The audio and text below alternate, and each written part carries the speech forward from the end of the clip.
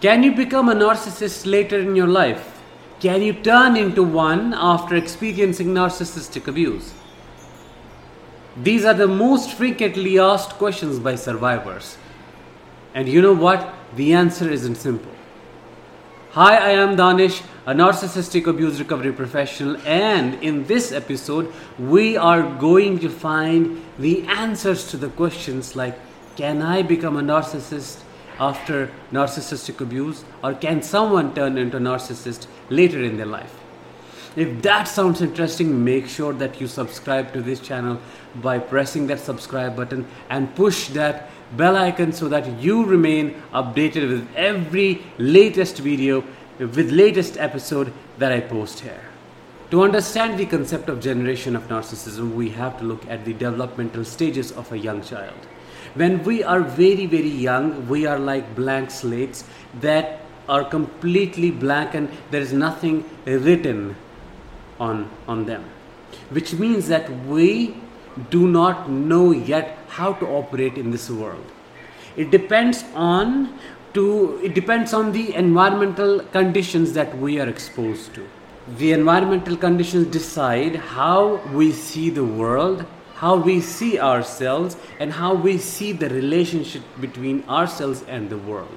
And in case of a narcissist, the environment they are exposed to is completely, totally chaotic and traumatic to growing. And as a reaction to that, this is where the main learning happens. This is where the child adopts or uses certain survival mechanisms to survive that very environment they are exposed to. And as those survival mechanisms, those adaptations are reinforced by the consistency of that environment, those survival mechanisms become their core personality. They take over and hide their true self and become what the world sees. This combination of the survival mechanisms is what a narcissist operates through and operates with the world. It's very important to understand that these survival mechanisms and adaptations, these are almost permanent. And this is why it is extremely hard for a narcissist to change their ways of operating. And as the development goes on, as they grow up, in their teenage and then early adulthood, they keep operating the same way. They keep functioning the same way, which in turn, as I said, reinforces their ways. Their ways of functioning, for example, manipulating people, lying, pathological jealousy, and all those traits that you know about, they become their second nature. They become their unconscious nature. They don't even have to think about operating that way. It just happens. It naturally becomes their nature, and it is who they are finally.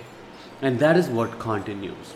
Now, we also have to understand that when someone is exposed to extreme trauma later in their adulthood, when the development is done, their core personality remains the same. Who they are inside, deep down, it remains the same.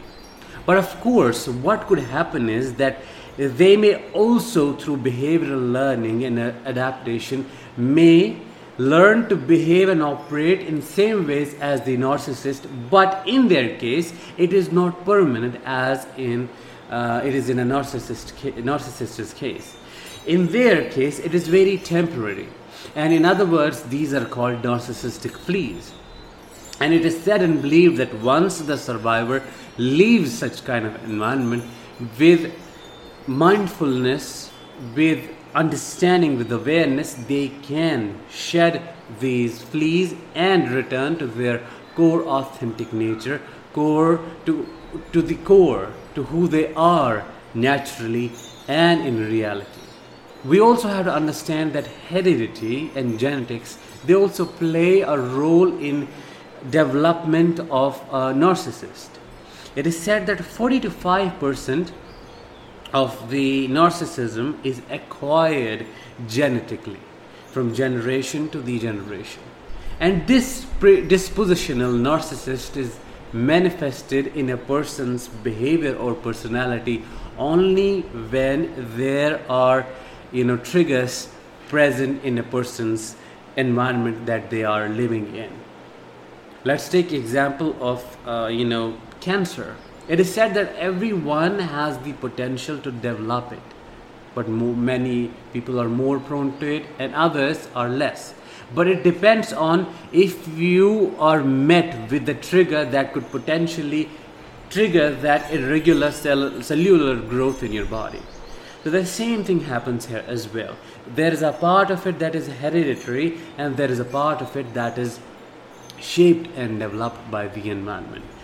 Now again, coming to our main question, which is, can someone become a narcissist later in their life? Well, the answer is no, because someone cannot turn into a full-blown narcissist in the later stage of their life. The only thing that could possibly happen is that they could be carrying narcissistic fleas as behaviors learned in the presence of a narcissist to survive, but these are not permanent and can be changed. So if you have left a narcissistic relationship and are worried that, have I turned into a narcissist? Well, I do behave in similar ways, or I did behave in similar ways. It is because, or it happened because you had to adapt, and this part of your behaviors or your personality is not permanent and can be for sure changed. However, the same does not apply to the case of a true narcissist, a narcissist with permanent traits of narcissism. I hope with this you understand that you cannot become a narcissist after experiencing narcissistic abuse and how it develops in childhood and what feeds it. I will talk with you very soon in next episode. Till then, let the healing begin.